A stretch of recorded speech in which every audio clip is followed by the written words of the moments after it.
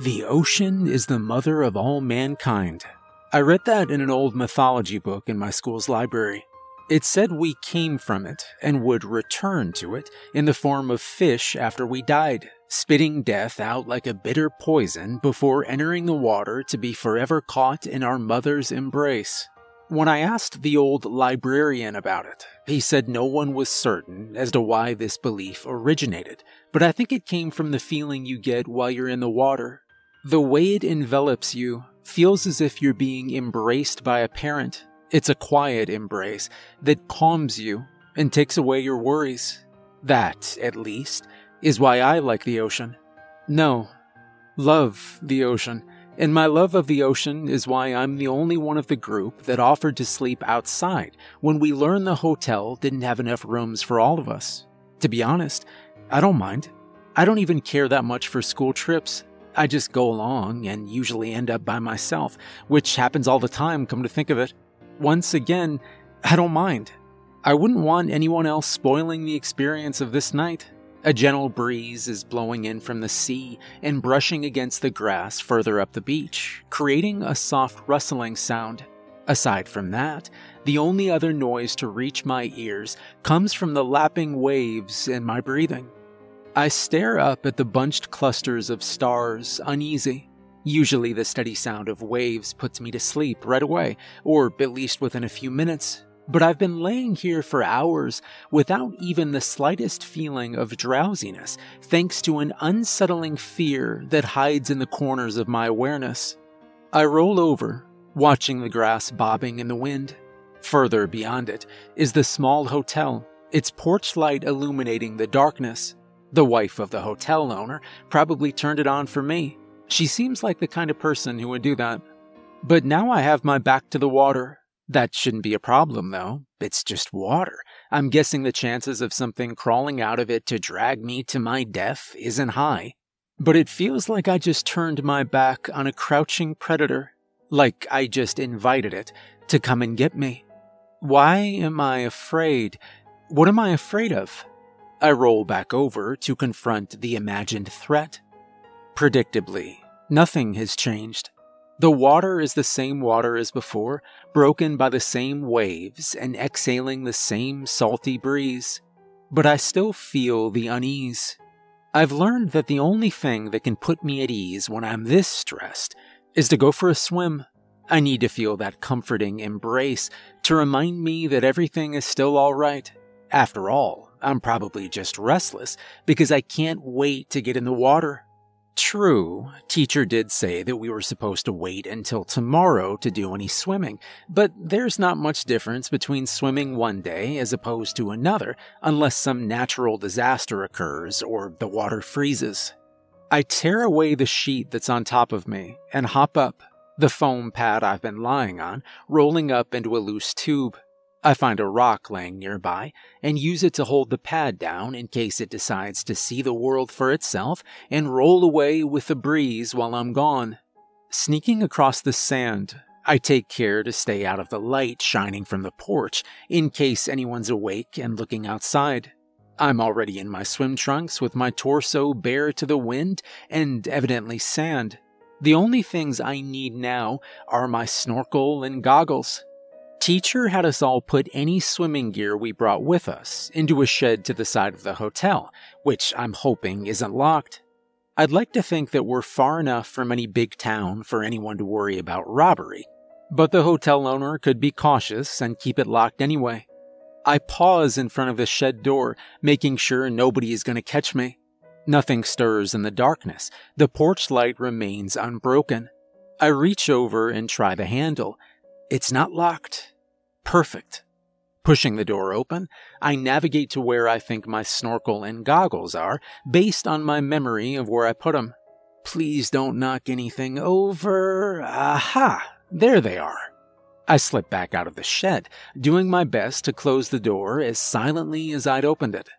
Now liberated from the fear that I'll be caught swiping my gear from the shed, I trot down to the beach, slipping my goggles over my face as I go. They fit snugly, pinching my nose, but I tighten them for good measure before hooking my snorkel to the goggle straps and biting down on the mouthpiece. By now, I'm already shin deep in the cool water. I continue to wade out until the water is above my waist before turning on the small waterproof flashlight attached to my swimming trunks and submerging. The water's a little colder than I thought it would be, now that all of me is beneath it, but it's not unbearable. I give a few kicks, sending me soaring effortlessly over the seabed. A few crabs scuttle away from the flashlight's beam, but otherwise I'm completely alone. The embrace of the water, true to my expectations, calms me down. I stop kicking and float for a moment, my snorkel poking above the ocean's surface. I'm facing the open sea, which means the kelp forest the hotel owner told us about is to my right, and to my left the beach extends without any notable features. I don't want to get caught in kelp or get lost on a seemingly endless stretch of beach, so I decide to head a little further into the open water before heading back. It shouldn't be a problem, as long as I don't go too far and encounter a current that pulls me out to sea. After a few more kicks, my flashlight suddenly fails to illuminate the sand beneath me. I run my hand in front of it, ensuring it's still on. Its glare catches my hand, temporarily blinding me with a sudden brightness. If the flashlight's still on, but not catching the seabed in its beam, I must have swam over a drop-off. Swiveling around, I manage to illuminate the edge of the drop with the flashlight, a massive rocky crag jutting out into the sea. I look back down. Nothing but ink-black darkness meets my eye. But I can hear something. The source of the sound is too far away for me to hear it clearly, but that only heightens my curiosity, taking control from my better judgment. I take a deep breath, fix my snorkel's cap over the end of the tube that still stands above the waves, and dive. After descending a short distance, I stop and listen. There it is, much clearer this time. I've heard the sounds of fish, shrimp, and even a few dolphins during past snorkeling expeditions, but this sounds like none of those. I dive deeper to get a better idea of what I'm hearing. It's still there. I raise one eyebrow, my heart seeming to stop in my chest as I listen. The best comparison I can draw to describe these sounds is like the babbling of infants with the voices of adults. Several of the voices are baritone, while others sound more feminine, all vocalizing in tandem, as if a conversation is taking place. Those aren't the sounds of any sea creature I've ever heard before. My lungs begin to burn as my body signals its need for more oxygen, but I'll swim a little farther down to see if I can catch a glimpse of these speakers. As soon as I begin to descend again, the voices go quiet. I stop, my heart pounding alongside my lungs. Did they see me and get spooked? Were they that close? I shine the flashlight around. A small school of fish darts away to my right, but otherwise I don't see anything else, which doesn't reduce the panic growing inside me. If the speakers were that close, they could be watching me right now. Are they afraid of me? Do they see me as a threat? Are they waiting for me to turn my back on them? No, I can't think like that. Aquatic creatures can sound strange sometimes. Why can't there be something that sounds like a person? Dolphins can sound very similar to humans when they talk. No, that can't be it. Those were voices. No creature can possibly replicate human speech that accurately, even as unintelligible as the words were. Finally giving in to my need for air, I ascend as quickly as I dare, watching the depths below for any sign of the speakers or any other possible danger. None show themselves. I remove the cap from the end of my snorkel as it breaks through the surface. Taking deep breaths through the small mouthpiece, I continue to watch below me. Still nothing. What made those sounds? I swim to shore as quickly as possible. Those voices were there. I'm sure of it. I replay them in my head as I rise from the waves and head for the beach. There was no doubting that the sounds had been there, but what made them? There were no discernible words. Rather, it sounded like the speakers were trying to learn how to talk. Grabbing my towel from the pack I'd been using as a pillow and drying off, I wonder what disturbed me more, the sound of adult voices babbling like toddlers, or the fact I heard them in the same water in which I was swimming. I shudder as my imagination begins to play with what I just experienced. Shaking my head as if to shake these thoughts out of my brain, I sneak back to the shed to replace my snorkeling gear. What use is there in wondering about this? The likelihood of me ever discovering the origin of the sounds is probably next to impossible. Just forget about it. I return to my sleeping pad and rummage around my pack for the little bottle of alcohol solution I keep for cleaning out my ears after a swim.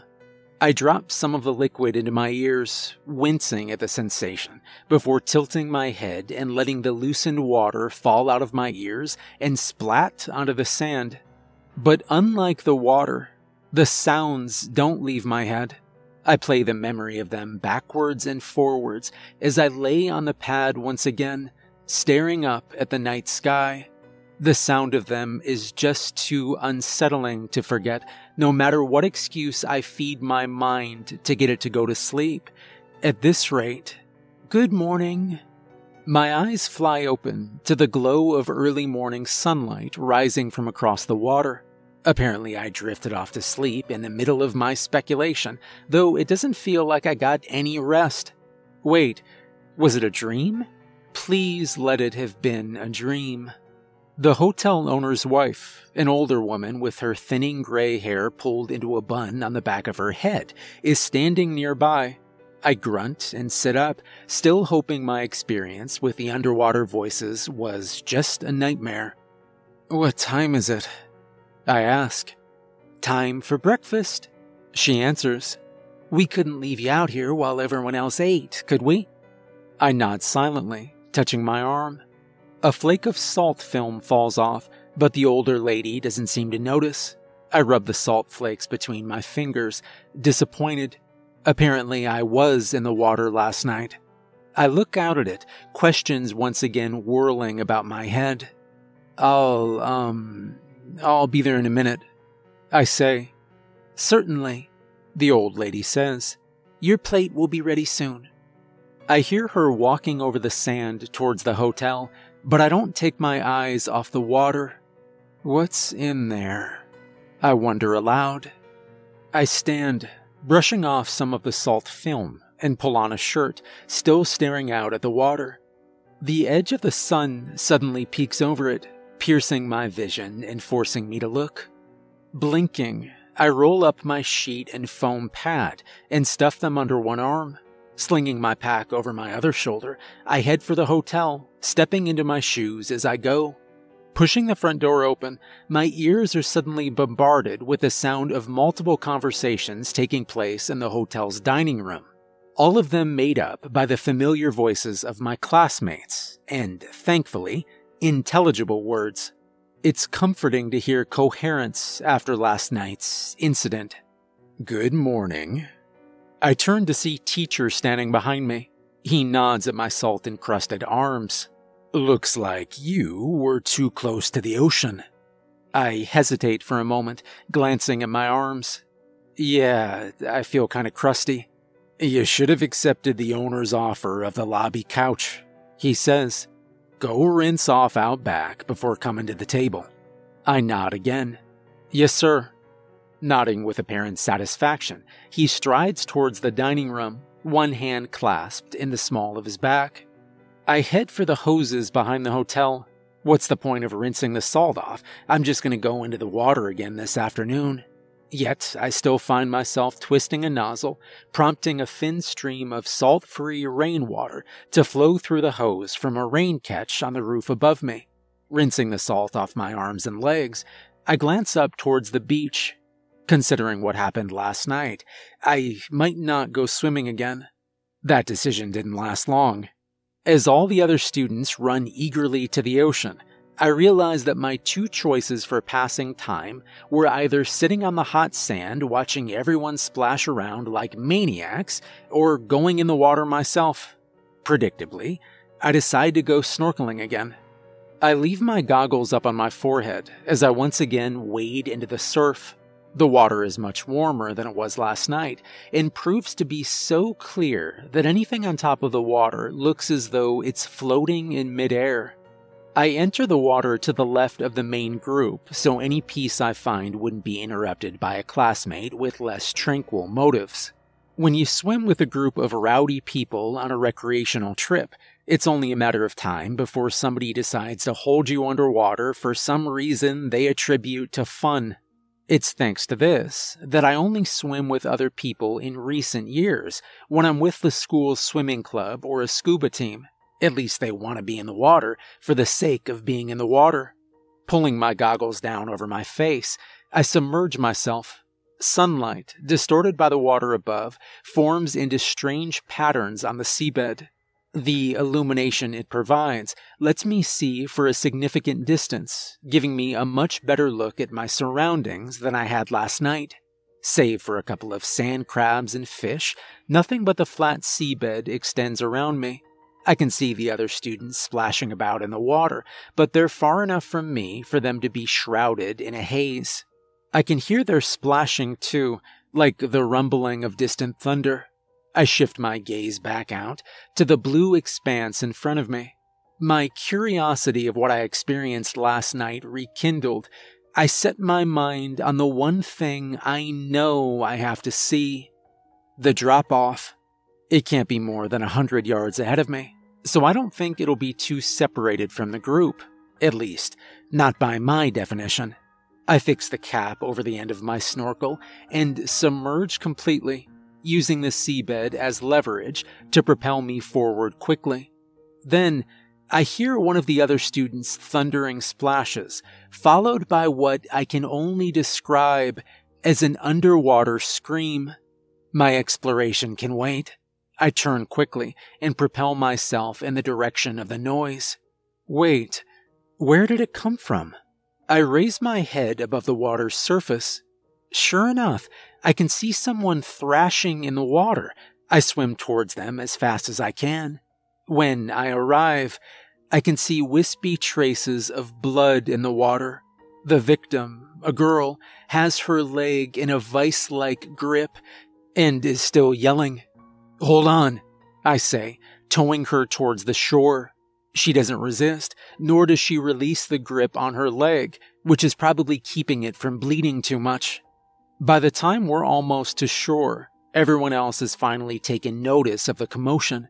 Teacher and the old man who owns the hotel run out to the edge of the beach, brow furrowed and that distinctive look adults get when something goes awry. The other students rush out of the water in a panicked mass, apparently fearing that whatever happened to the girl could happen to them as well. I can't say I blame them. "What happened?" the old man asks as I haul the girl onto the beach. "I don't know," I admit, loosening my goggles straps so they hang around my neck. "But she's bleeding pretty bad." The old man calls to his wife, who runs out of the hotel with what looks to be an emergency medical kit, her face draining of color as she glimpses the scene. The girl's yelling has finally subsided into whimpers of pain through clenched teeth. Blood is beginning to drip out from between her fingers. "Here," I say, trying to pry her hand away from her legs. "You need to let go so we can get to it." She takes a deep breath and pulls her hand away. Immediately, the blood held back by her hand begins to flow freely onto the sand. I can't see exactly where it's coming from, but it looks like a roughly circular wound, probably a bite or scrape. The old woman presses a small cloth through it. "Hold still now." In my experience, this is one of the worst things to hear from someone administering first aid, but the girl braces herself the best she can.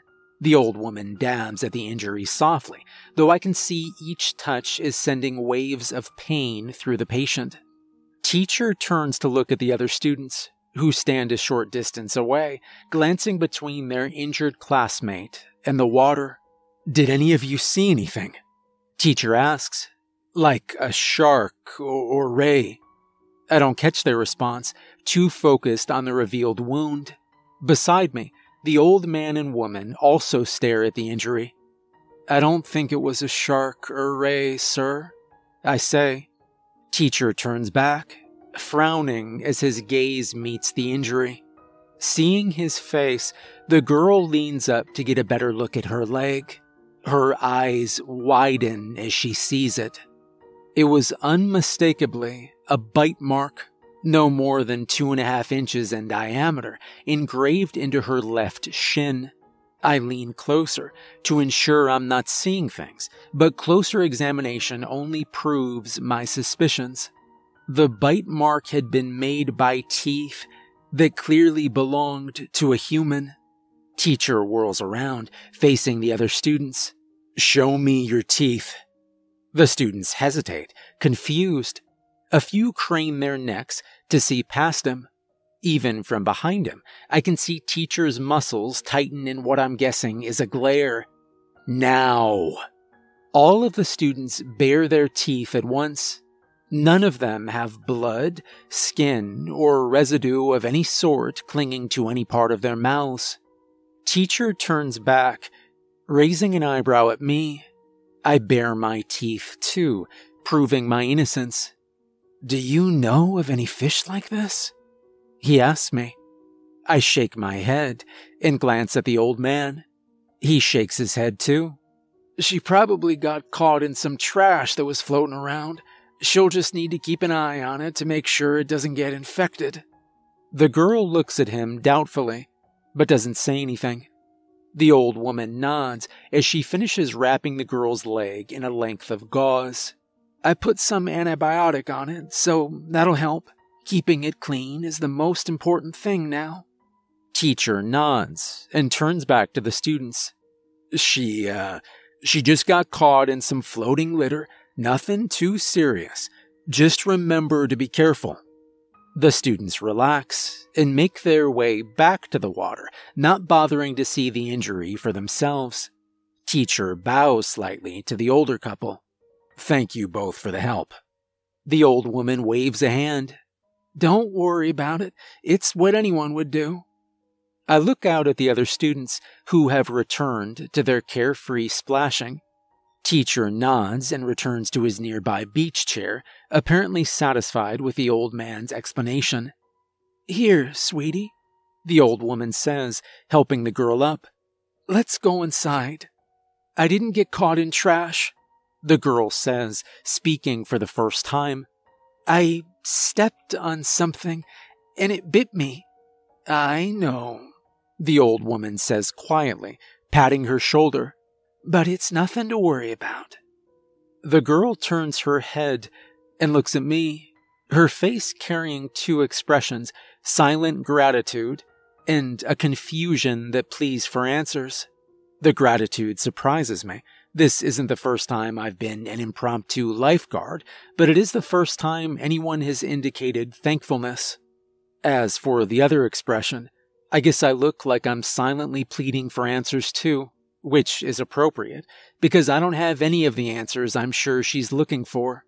I glance at the old man. I might know where to look for them, though. "You don't really think that mark was made by trash?" I say quietly, more of a statement than a question. The old man grimaces. "This isn't the first time this has happened." I raise an eyebrow. "It isn't?" The old man sighs heavily. "It doesn't happen very often, but for as long as anyone on this coast can remember, people have been getting bites like this."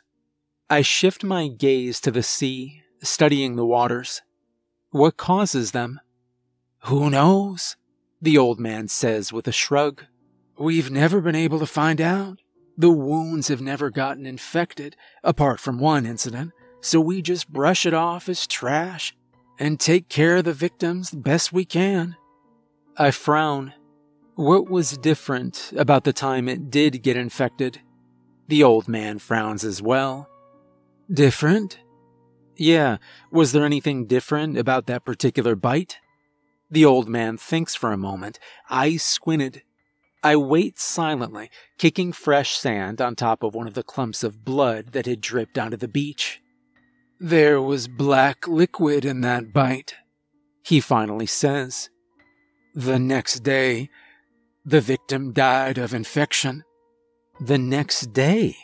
I repeat, that's not an infection. The old man looks at me. What do you want to call it then?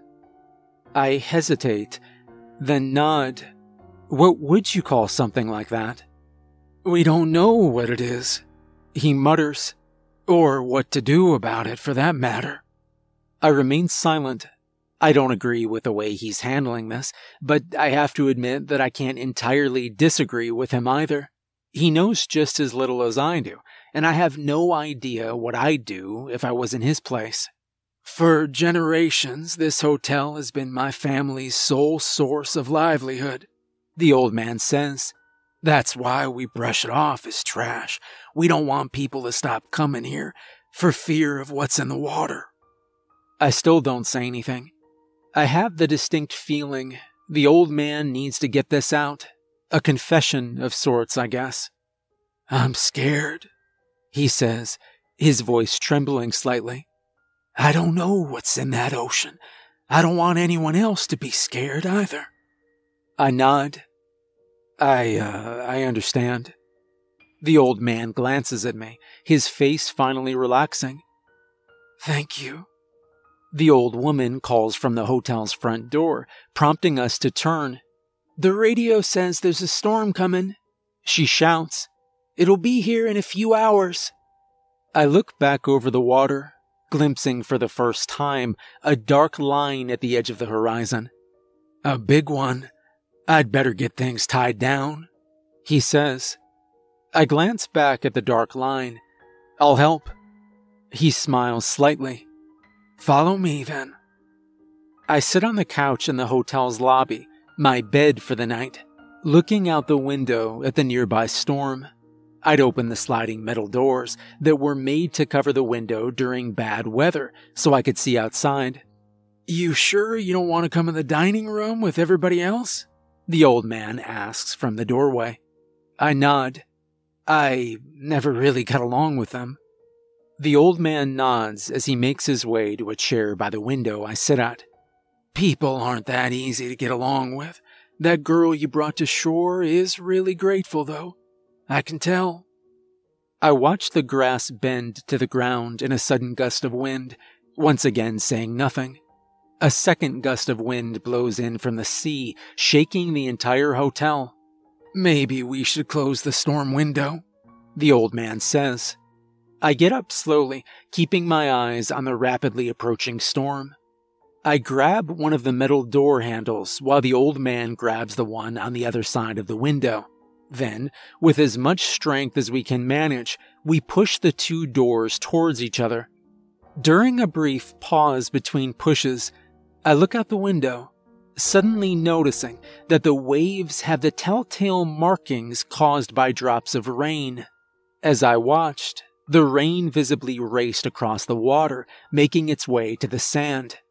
The old man grunts, face bent in a strained grimace. The hotel shudders as another blast of wind slams into it, joined soon after by the sound of raindrops pounding against the roof. The lights flicker. You got a flashlight? The old man asks. Yep, I answer, feeling my shoulder joint adjust as the metal door slowly slid forward. Another gust of wind, the largest so far, shakes the hotel. All of the lights go out with an audible pop. A few surprised shouts rise from the direction of the dining room. The old man and I finally push the doors together, shutting out the dim sliver of gray light that had been shining in from outside. I hear the old man clamp the lock shut as thunder rumbles outside. Get that flashlight of yours on, he says. We're gonna need it. I pull the diving light from my pocket and turn it on, cutting a claustrophobic swath of light through the stale darkness. Let's get back to everybody else, the old man says. The only thing you can do during storms like this is wait 'em out. It isn't too bad of a storm, the old man tells everyone as we arrive. You just have to wait these things out. The old woman calls to me from the kitchen. I carry the flashlight over to her, making my way around the large dining table my fellow students are clustered around. She hands me several half-used candles, telling me to set them up on the table and join them. As I set them up, I notice that everyone appears to be calming down, particularly after the candles are lit and casting a warm, flickering glow around the table. Part of me is still uneasy, a feeling that I attribute to how the wind outside sounded like screaming voices. At random intervals, the screams sound less like wind and more like an actual person, reminding me of the underwater voices the night before and making me even more uneasy. Could those screams be caused by the speakers I heard last night? Could they even be the things that have been biting people? Are the screams I hear outside really screams? After all, they could just be from the storm. I try to steer my mind away from the sounds as I sit at the table with everyone else for a change. They're so at ease, laughing and chattering without any obvious fear or worry. Have I gone crazy? Am I just imagining the noises I think I'm hearing? And if I was, how would I find out? Maybe if... I'll go to the beach tomorrow morning before anyone else wakes up. If those sounds are coming from something other than the storm, then whatever it is should leave some sign of its presence outside. And if I don't find anything, I won't give the sounds or the bites any more thought. If I do find something, well, I guess that will depend on what I'll find.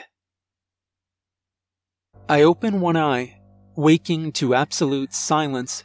The wind has stopped, no rain audibly falls on the roof, and it doesn't sound like anyone else is awake. The storm window is still closed, but I can tell it's early morning. I get up and make my way to the front door, pulling my swim trunks and a shirt on as I silently creep through the lobby. Sure enough, I can see light beginning to appear on the clear eastern horizon through the front door's window. I slip my shoes on and quietly leave the building, wincing as the door rattles slightly when I shut it. The entire beach is strewn with remnants from the storm. Driftwood, strands of kelp and seaweed, and several shingles from the hotel's roof dot the sand as far as I can see. I step around them carefully, keeping an eye out for anything that looks as though it could be a sign of the noises I heard last night or the night before. I reach the edge of the waves, finding a lone and evidently dead fish surrounded by shards of driftwood and torn kelp. Otherwise, I see nothing.